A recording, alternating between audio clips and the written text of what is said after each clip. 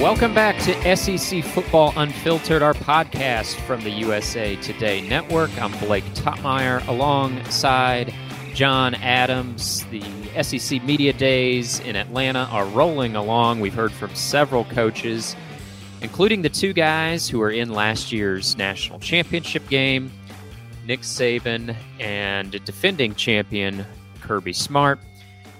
And John, I think it's interesting that despite the fact that Alabama and Georgia played in the SEC championship last year, they played in the national championship, they're expected to have the top programs in the SEC this year.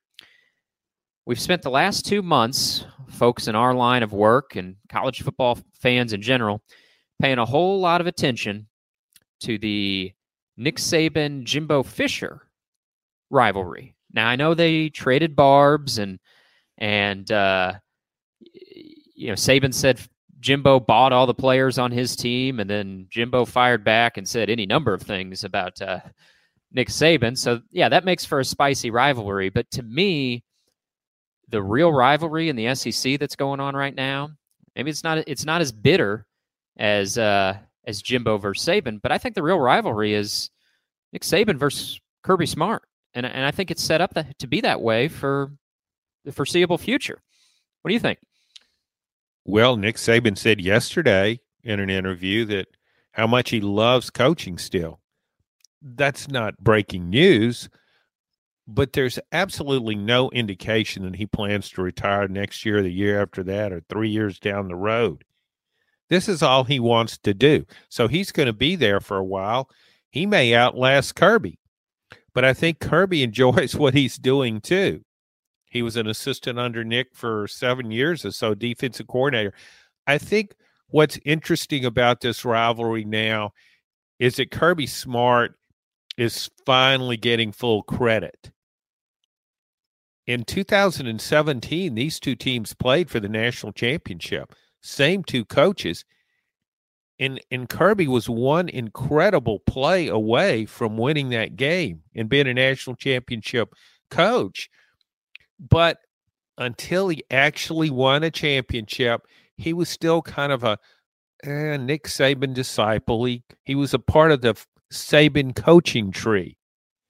And I think he would have gotten more credit as a head coach if he hadn't been a part of the Nick Saban coaching tree. He would have just done this and say he'd have been an assistant coach at Arkansas or Tennessee or anywhere else, but he comes over and has this kind of success.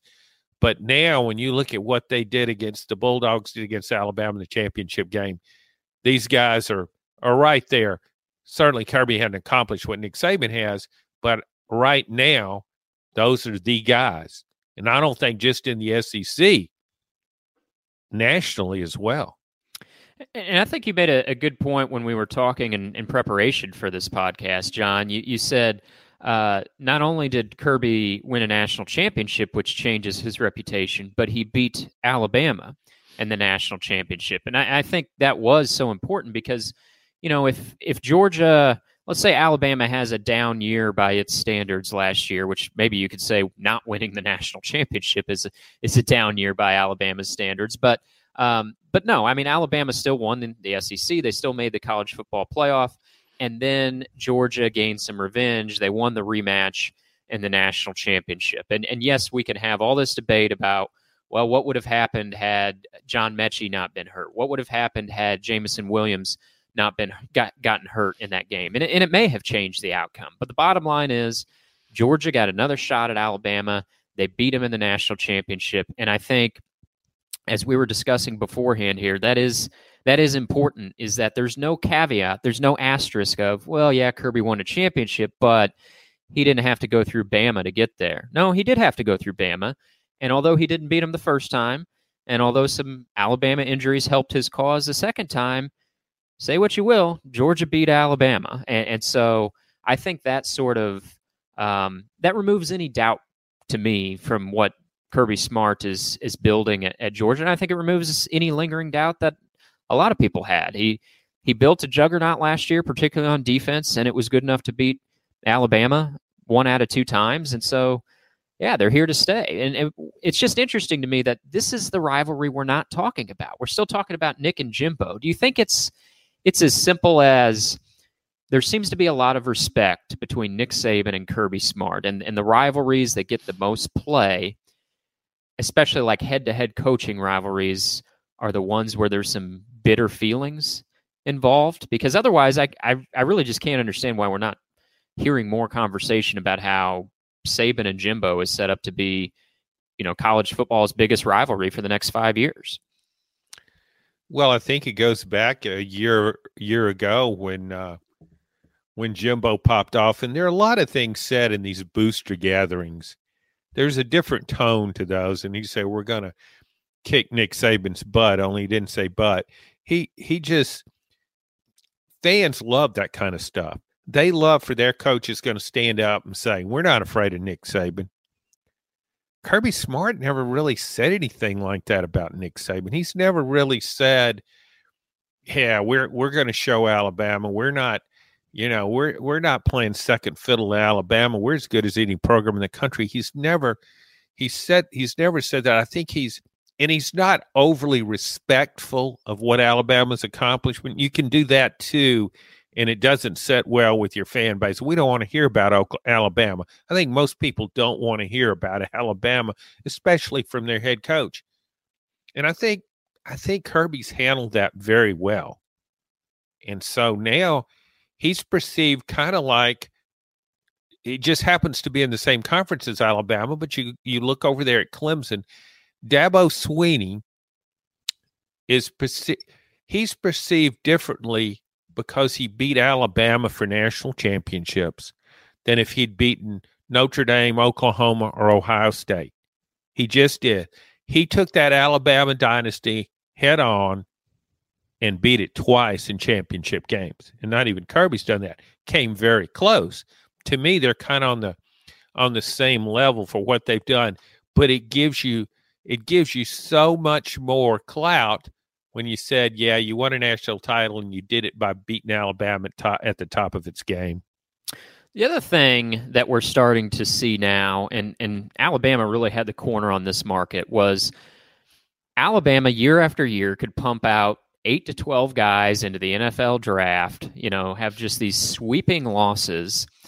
And there they'd be in the next year, back in the playoff again. Maybe they wouldn't go back-to-back and winning national championships. You might see a situation like we saw from 2020 to 2021, whereas, Alabama lost all that star talent off probably its best team ever that ran the table in 2020. And yes, it did take a small step back last season, but it still was a national runner-up. It still won the SEC. And that was something that Alabama did, and really nobody else was doing. Other programs might rise up and have their day in the sun, but then they'd lose a bunch of guys to the draft, and they'd drop off maybe for a year or two. But I think we're starting to see now Georgia get to that point. It's maybe not quite yet to Alabama level. I think they could hammer that home by getting back to the playoff this year. But I think we're getting to the point where Georgia's right alongside Alabama there, where it's like, no matter how much they lose in the draft next year because of how well they recruit and how well they're building their program in a player development way under Kirby Smart, you just don't expect them to have that much drop-off from one year to the next. And I think that's why we see, despite everything Georgia lost in the NFL draft, pumped out, by some measurements, the best draft class ever, just in terms of sheer volume, especially. And yet almost every playoff projection you see, I think if you and I were to sit here and do preseason playoff projections, they include Alabama and Georgia getting back to the playoff. It's like everybody just, it's like, it doesn't matter. They lost 15 guys of the draft, whatever. They've been recruiting well. Georgia will be back in the playoff. And that's a very Alabama-like position to be in. You lose all these guys, who cares? You're going back to the playoff next year. It's really rare, Blake. When you think about it, I think Ohio State, though it hasn't won a national championship under Ryan Day, you kind of expect it to win the Big Ten, no matter whom it lost. You just know it's really good. And I think Clemson, last year Clemson did not have a horrible year. It won 10 games. I think it was 10-3, but you would have thought it just fell off the face of the earth because they're expected to be so good. Oklahoma under Lincoln Riley was kind of that way, but there just aren't that many programs that you view through that lens and say they'll be just as good. It doesn't matter. It doesn't matter who they lost. They have the program. They have the coach. They'll just keep winning. And I think Kirby will be able to do that. I think it was interesting. This is sort of to take one player as an example. Much of Georgia's success last year, of course, was about its defense. And the biggest guy on that defense in physical stature was Jordan Davis. 6'6", 360, moved well, is a first-round draft pick. But a lot of people thought Jalen Carter, the other massive defensive lineman up front, was a better player. I thought he did. I watched all of Georgia's games. I thought he was. So that gives you an idea of the kind of talent. And that's just one player. But you've got guys like that. You talk about linebackers. Georgia's had so many good linebackers recently. I've read about a guy now that should be a first-time starter named, I think it's Jamar Dumas Johnson. And he's expected to be a big-time player. He just hasn't done it yet. And that's what we see with Alabama. We see guys that they were backups, and we see them come in, these players that come in and they'll catch your eye sometimes in the fourth quarter of a blowout game. And you'll kind of make a mental note, yeah, I can see that guy in a year or two. He'll be the main man. And that's what it takes to have these kind of programs. What's interesting, John, is, and I agree with you. I thought, for all the love that Jordan Davis got last year, and he did have a fine season, but I thought Jalen Carter, if I could only choose one, I probably would have taken Jalen Carter. And then you take that one step further, and the number one draft pick this past spring, Jacksonville Jaguars take Trayvon Walker from Georgia's defensive line, number one overall. So a guy that, maybe wouldn't even have been in our conversation of top guys. It just showed you how truly deep they were as a unit. And as you say, that's something you could always say when you looked at that program on the other side in the other division. It wasn't just one guy or a couple superstars. It was up and down the roster, really up and down the two deep, not just the starting lineup of, man, these guys are loaded with NFL talent. I cracked the door, John, into saying we'd probably both project Alabama and Georgia into the playoffs. So I'm going to shove that door open here and see if I can pin you down with a projection. I know you don't like to be sometimes forced into making predictions here, so I hope you're comfortable in this space. You don't like it when I try to pin you down and put you on a timeline on something. But I was asked recently, it was phrased in an interesting way. The question to me was, okay, if Alabama, Georgia, and Ohio State make the playoffs, who's the fourth team? And I thought it was interesting phrasing because the person who asked me just assumed that I would say Alabama, Georgia, and Ohio State would make the playoff, which is correct. They correctly assumed that. I would say that those teams are going to make the playoff this year, and I actually struggled to kind of come up with a fourth team because I hadn't at that point sat down and done my playoff projections. I ultimately landed on Clemson just sort of by process of elimination. Clemson brings a lot of starters back. I think they're going to be better than they were last year. I don't know what they're going to do at quarterback. That's the lingering question, whether DJU is going to be an improved product this year. Nice. I liked it. Yeah, or they're going to have to turn to the 5-star freshman. But just by process of elimination, I sort of landed on Clemson. But, I think Oklahoma is going to be a bit down this year by their standards. I don't know if the Big Ten can get into, Pac-12. They're an afterthought in the playoff conversation now. So who's your 4-team playoff? If mine is Alabama, Georgia, Ohio State, and Clemson, do you match that? Do you throw somebody else in there? Oh, those top three, I don't see how you can – when you're making a prediction, those are the most solid choices. You're placing a bet on it, Ohio State, Alabama, and Georgia. We've talked about it because of the consistency of their programs. Ohio State even changed coaches, and it didn't make much of a difference. It went from Urban Meyer, and maybe a little difference because Ryan Day hasn't actually won a national title. I don't know if the Pac-12 is an afterthought with me.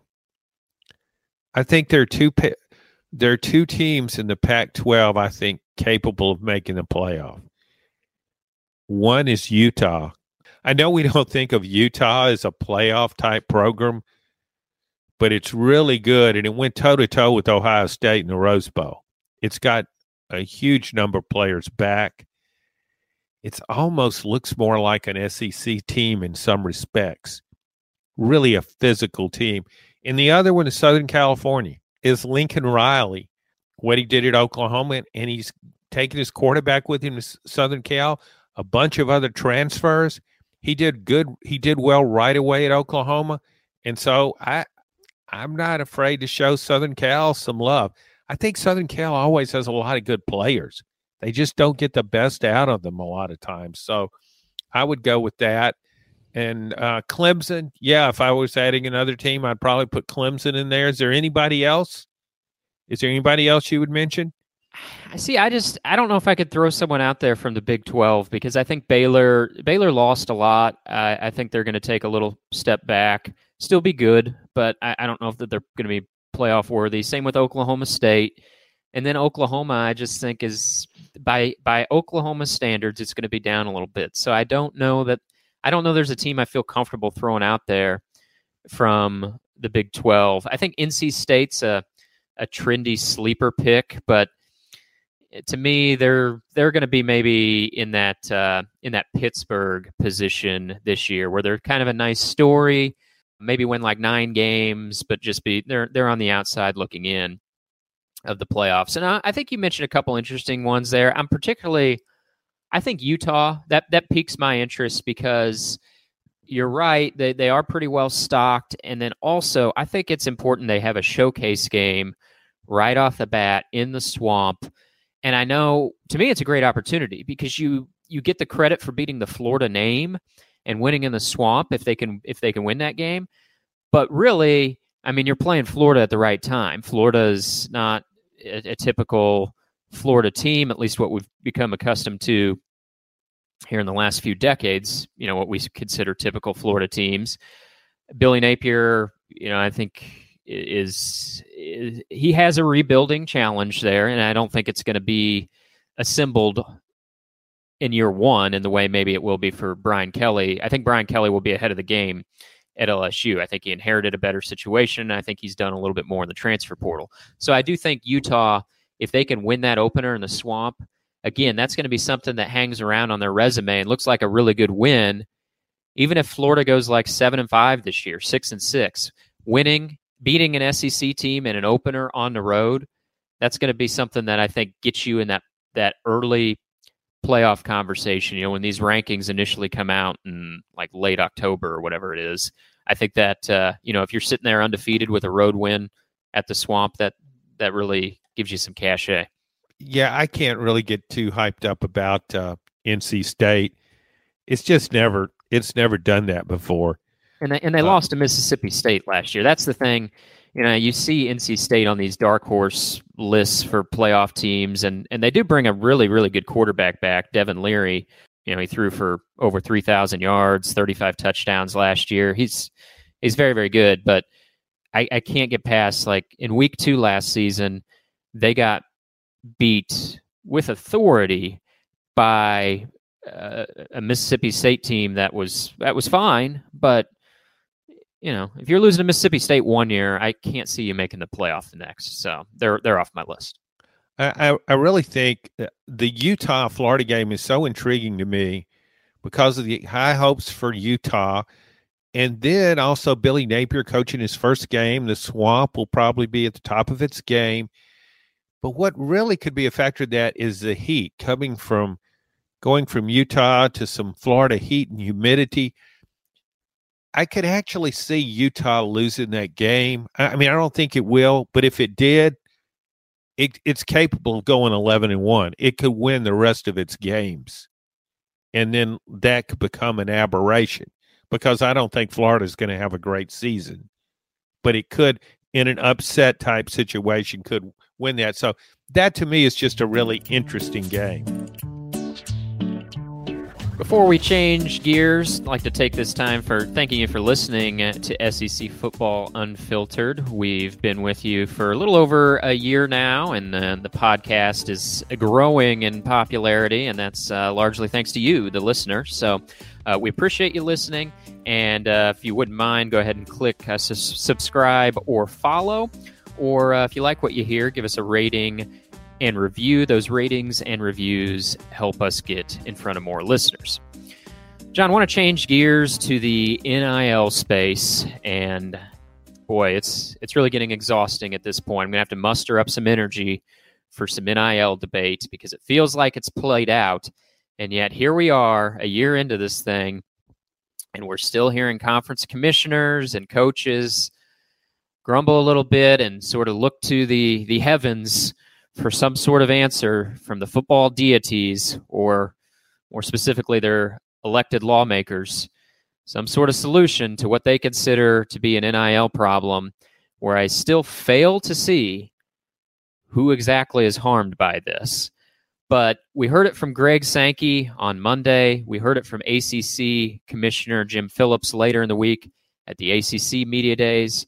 They are still hoping that there's going to be a federal solution to NIL. They think maybe sometime in the future, Congress can put their heads together and create some federal legislation that will help govern this NIL space. Now, maybe, look, I'm not a political insider, so maybe I'm missing something here, but I do casually follow politics, and I just have a hard time seeing that Washington is going to provide a bailout to these college leaders who think they need a solution to what they see as an NIL problem. And I'm pretty exhausted by this point of hearing guys that are getting paid the ton of money that Greg Sankey and Jim Phillips are being paid saying, you know what we need?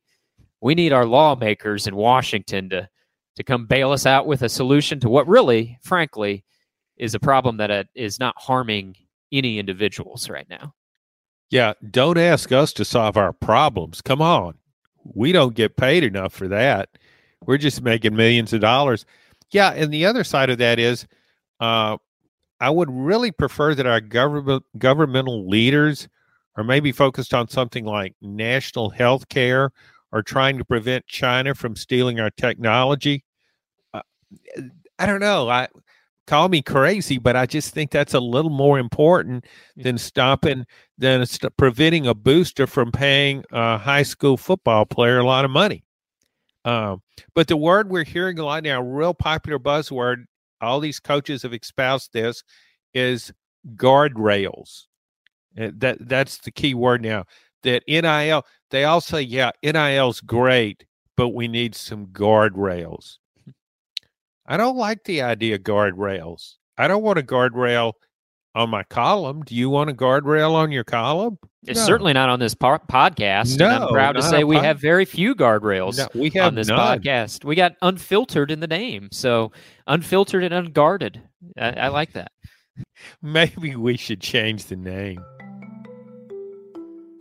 Yeah, it's really getting exhausting at this point, and we heap some praise upon Kirby Smart and the program that he's building in the first segment here. So I have no problem pivoting to some criticism now, because these are recent comments that Kirby made at a gathering of Texas high school coaches, and this was reported on by ESPN. Kirby's joined the long list of coaches grumbling about NIL. And like you said, he adds the caveat of like, well, I'm an advocate for NIL, but, and then he goes on to say, and again, these quotes are coming from what Kirby said in front of a gathering of Texas high school football coaches, as reported on by ESPN. Quote, "What I can't accept is some young man getting $10,000 a month for 4 years or 3 years of college. That's $120,000 a year. What do you think he's going to do with that? Is that actually going to make him successful in life? Because I promise you, if you handed me $10,000 my freshman year of college, I probably wouldn't be where I am today." And I think this is so, in a way, disrespectful. It's shirking of responsibilities. This idea that like, Well, if you hand college kids money, they're not going to know what to do with it. They're gonna flush it down the drain. They're gonna spend it on something stupid. And it's like, well, you work. You're employed by the college, Kirby. Like, you and others around you, your job is to educate these young people and help turn them into responsible adults. You can't abdicate your responsibilities and say, like, well, we can't be giving money to young people. They're not going to know what to do with it.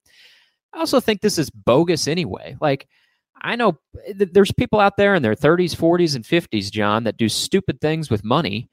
There's people out there that are wondering what happened to all their money because they invested in cryptocurrency, and that crashed. And like, well, where's all my crypto money? That's gone. Sorry. So the idea that 20-year-olds are the only people that are bad with money is a farce. And there would be I'm sure there are a lot of college athletes that are going to do stupid things with money. But you know what? That's their prerogative. And there's going to be other college athletes that do smart things with money. But that's sort of the world we live in here in America, right? Is you get paid what someone tells you you're worth, and then you can spend that money on whatever the heck you want. And if you want to do it on smart things, great. If you want to spend it on foolish things, that's your prerogative.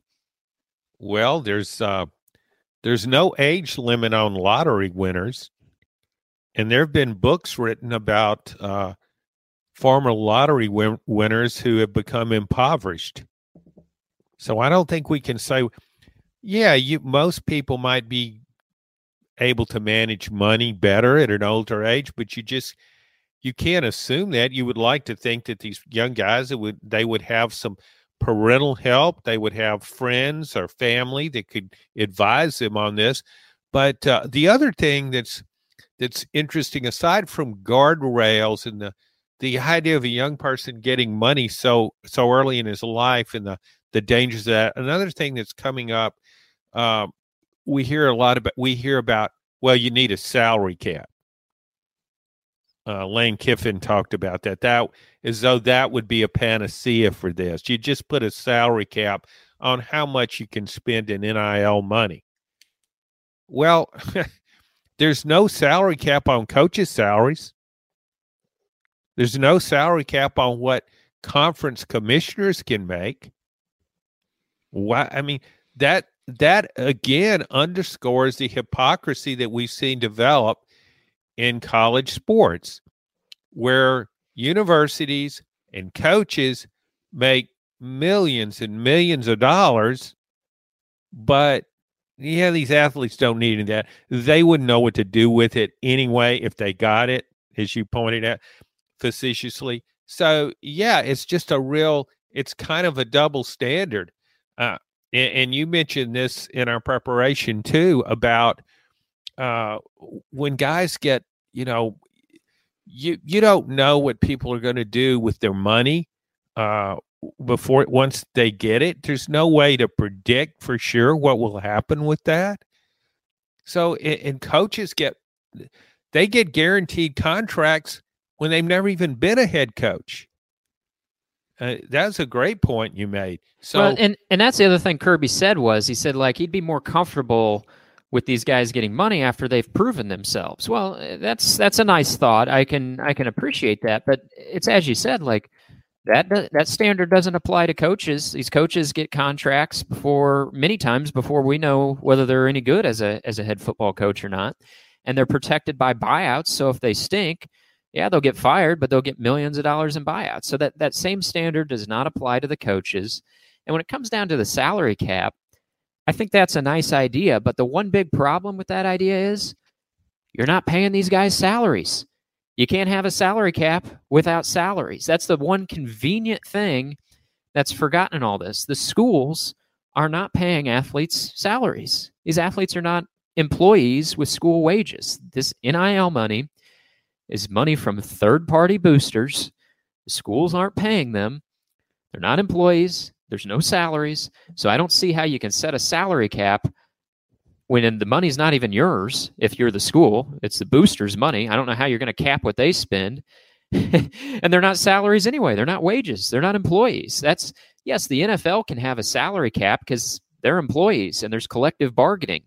And during collective bargaining, you can address those things. You don't have that in college sports because these guys aren't employees. They're getting paid by boosters, and that's the way the schools wanted it. They didn't want to make these guys employees. They left it up to the boosters to handle this, and now they're complaining about the situation they find themselves in. It's like, well, you know what? If you don't want to find yourself in this situation, maybe you shouldn't have rolled out the welcome mat for it. And I know their hand was forced by the Supreme Court. That's the only reason any of this really is happening, is because the NCAA had to admit defeat and they couldn't stop NIL. But it's like the schools, they could have made these athletes employees and paid them wages and set salary caps, but no, they didn't want to do that. So you leave it up to the boosters.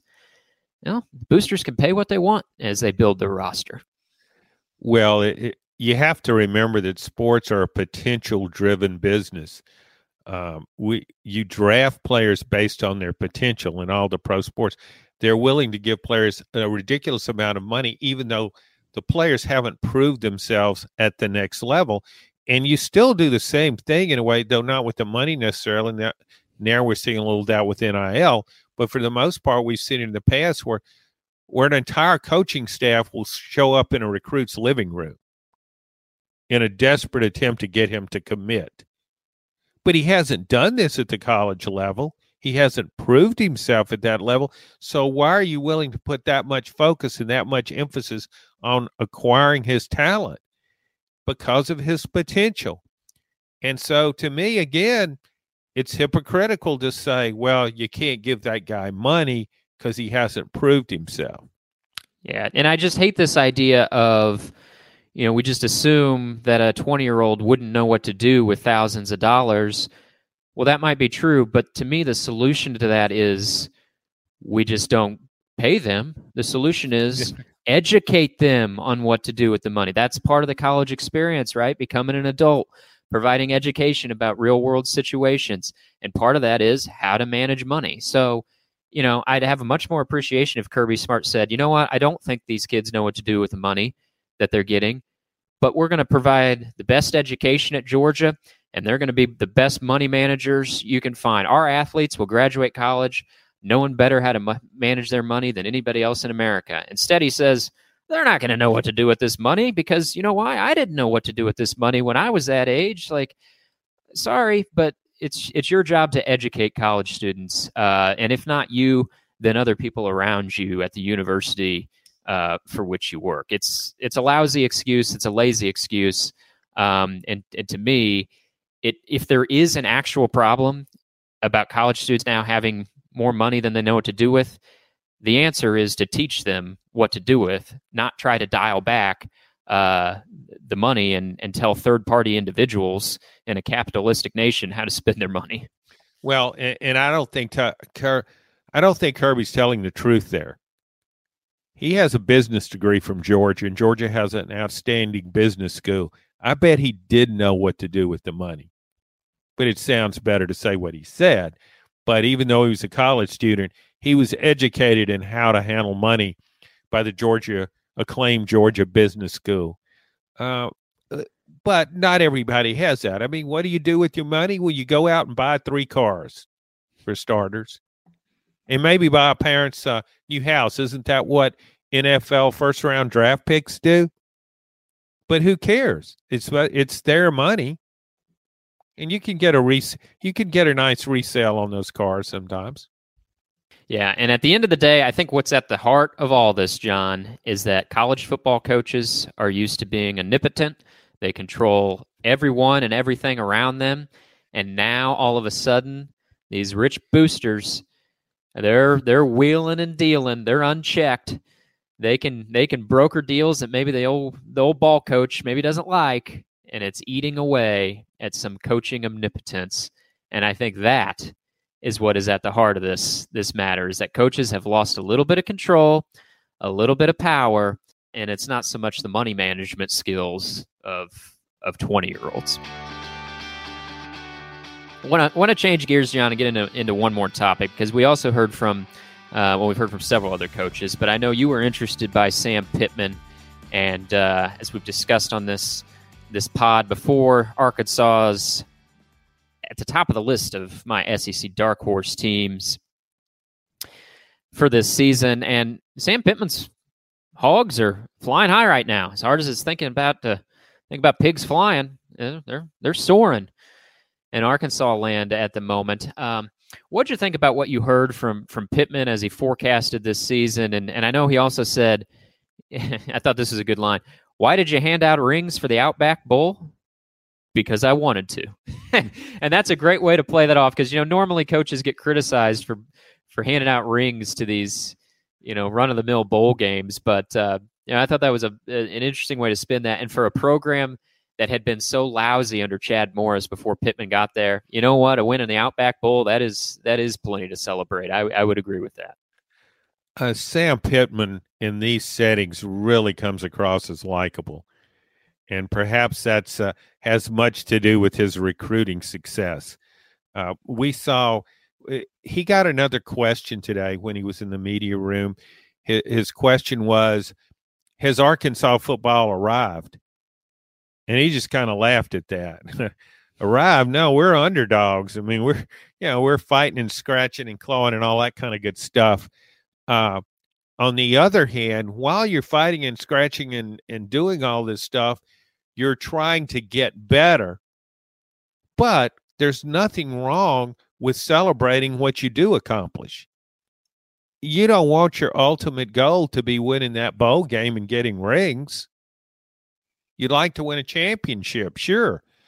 But there's nothing wrong with celebrating what you do accomplish, and then you move on and start pointing toward the next season. But I think it's important for players to enjoy what success they have. And he comes across as a coach I think a lot of players would like to play for. There's just I don't know, it's just a really kind of down-to-earth guy with a good perspective on things. And I enjoyed his comments and how just the way he talked about his program and what he was trying to do. Again, it's fine to give out rings if you want to. It's his program. And I don't think anybody in the program said, I don't think any of the players said, oh, man, we don't want rings for winning that bowl game, beating Penn State. What does that matter? Well, but do you think they'd be able to responsibly manage having a piece of jewelry like that, John? I mean, a 20-year-old, I mean, how can we responsibly expect them to handle having a nice ring? Well, he's got to sell it. He's got to rush down to the pawn shop, doesn't he? Or get on the internet and sell that thing. See how he can manage that newfound wealth. You know, one of the things Sam Pittman said that I appreciated, John, a lot of people in his position, when they hear about the idea of the 9-game conference schedule, would be saying, I don't know about that. You know, we're a program that's still building. We're still on our way up. And, you know, these programs that don't have a long history of SEC championships, I think they're squeamish about the idea of going to it's not approved yet, but one of the models under debate is a 9-game SEC schedule after Texas and Oklahoma join. And of course, the SEC plays an 8-game conference schedule now and has for years. And under this 9-game format, you would have 3 designated rivals that you play every year, and then 6 other opponents that rotate every year. But you just know there are plenty of coaches, maybe not publicly, but quietly out there saying, like, first of all, I don't know about going to 9 conference games instead of 8. And second of all, if we do, I hope we can get the 3 easiest permanent rivals possible. Well, not Sam Pittman. He was asked about that today, and he said he thought it'd be pretty cool if Arkansas played as 3 permanent rivals in a 9-game conference schedule, if they would play Texas, Oklahoma, and Missouri every year. Now, I know, you could say, like, well, maybe that's not so bad. He gets out of playing teams like Alabama and Georgia every year. But I still say there's not a lot of coaches in his position that would stand up and say, you know what, go ahead and give me Texas and Oklahoma every year. But I think Pittman, and I sat down with him earlier this summer, and he made a great point about this. He said, at some point you have to realize fans are the ones buying the tickets, so let's give them games they actually want to watch. And he was talking about rivalries and playing those rivalry games, even if they're tough games. And I give him a lot of credit for that. And I do think those would be good games for Arkansas every year as having those as their rivals. You play Texas, Oklahoma, And Missouri, he likes that idea. I give him credit for that. Yeah, and I give him credit for he's not building up excuses. Arkansas has a really challenging non-conference schedule. Too challenging, I think. And he joked about it. He was asked about it. He joked about it, but he didn't really belabor it. And I've seen coaches who would be in tears over the idea of playing that tough a non-conference schedule when you're already playing in the SEC West, the most difficult division in the country. He doesn't do that. And I think what's important, and it also goes back to what you're saying about he welcomes playing Texas and Oklahoma, two prominent programs for many years. Texas has been down somewhat recently, but Oklahoma's still flying high. He's not making excuses. He's telling his players, his fans, everybody, we can play.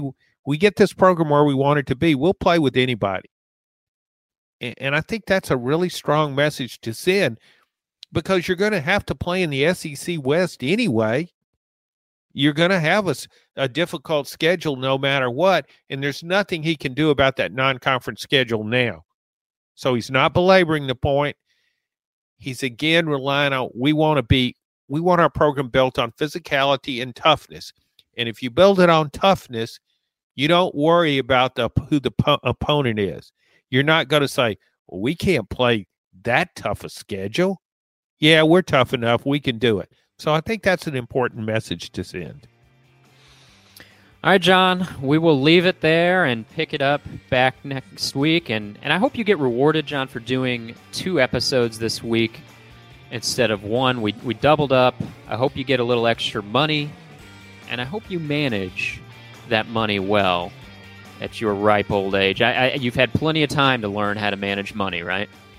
Well, I tell you what, when I sold that 20-year-old Honda, I put that money in the bank. Mm-hmm. That's the kind of money management that only comes with age, wisdom, and experience. We hope you gained a little listening to this edition of SEC Football Unfiltered.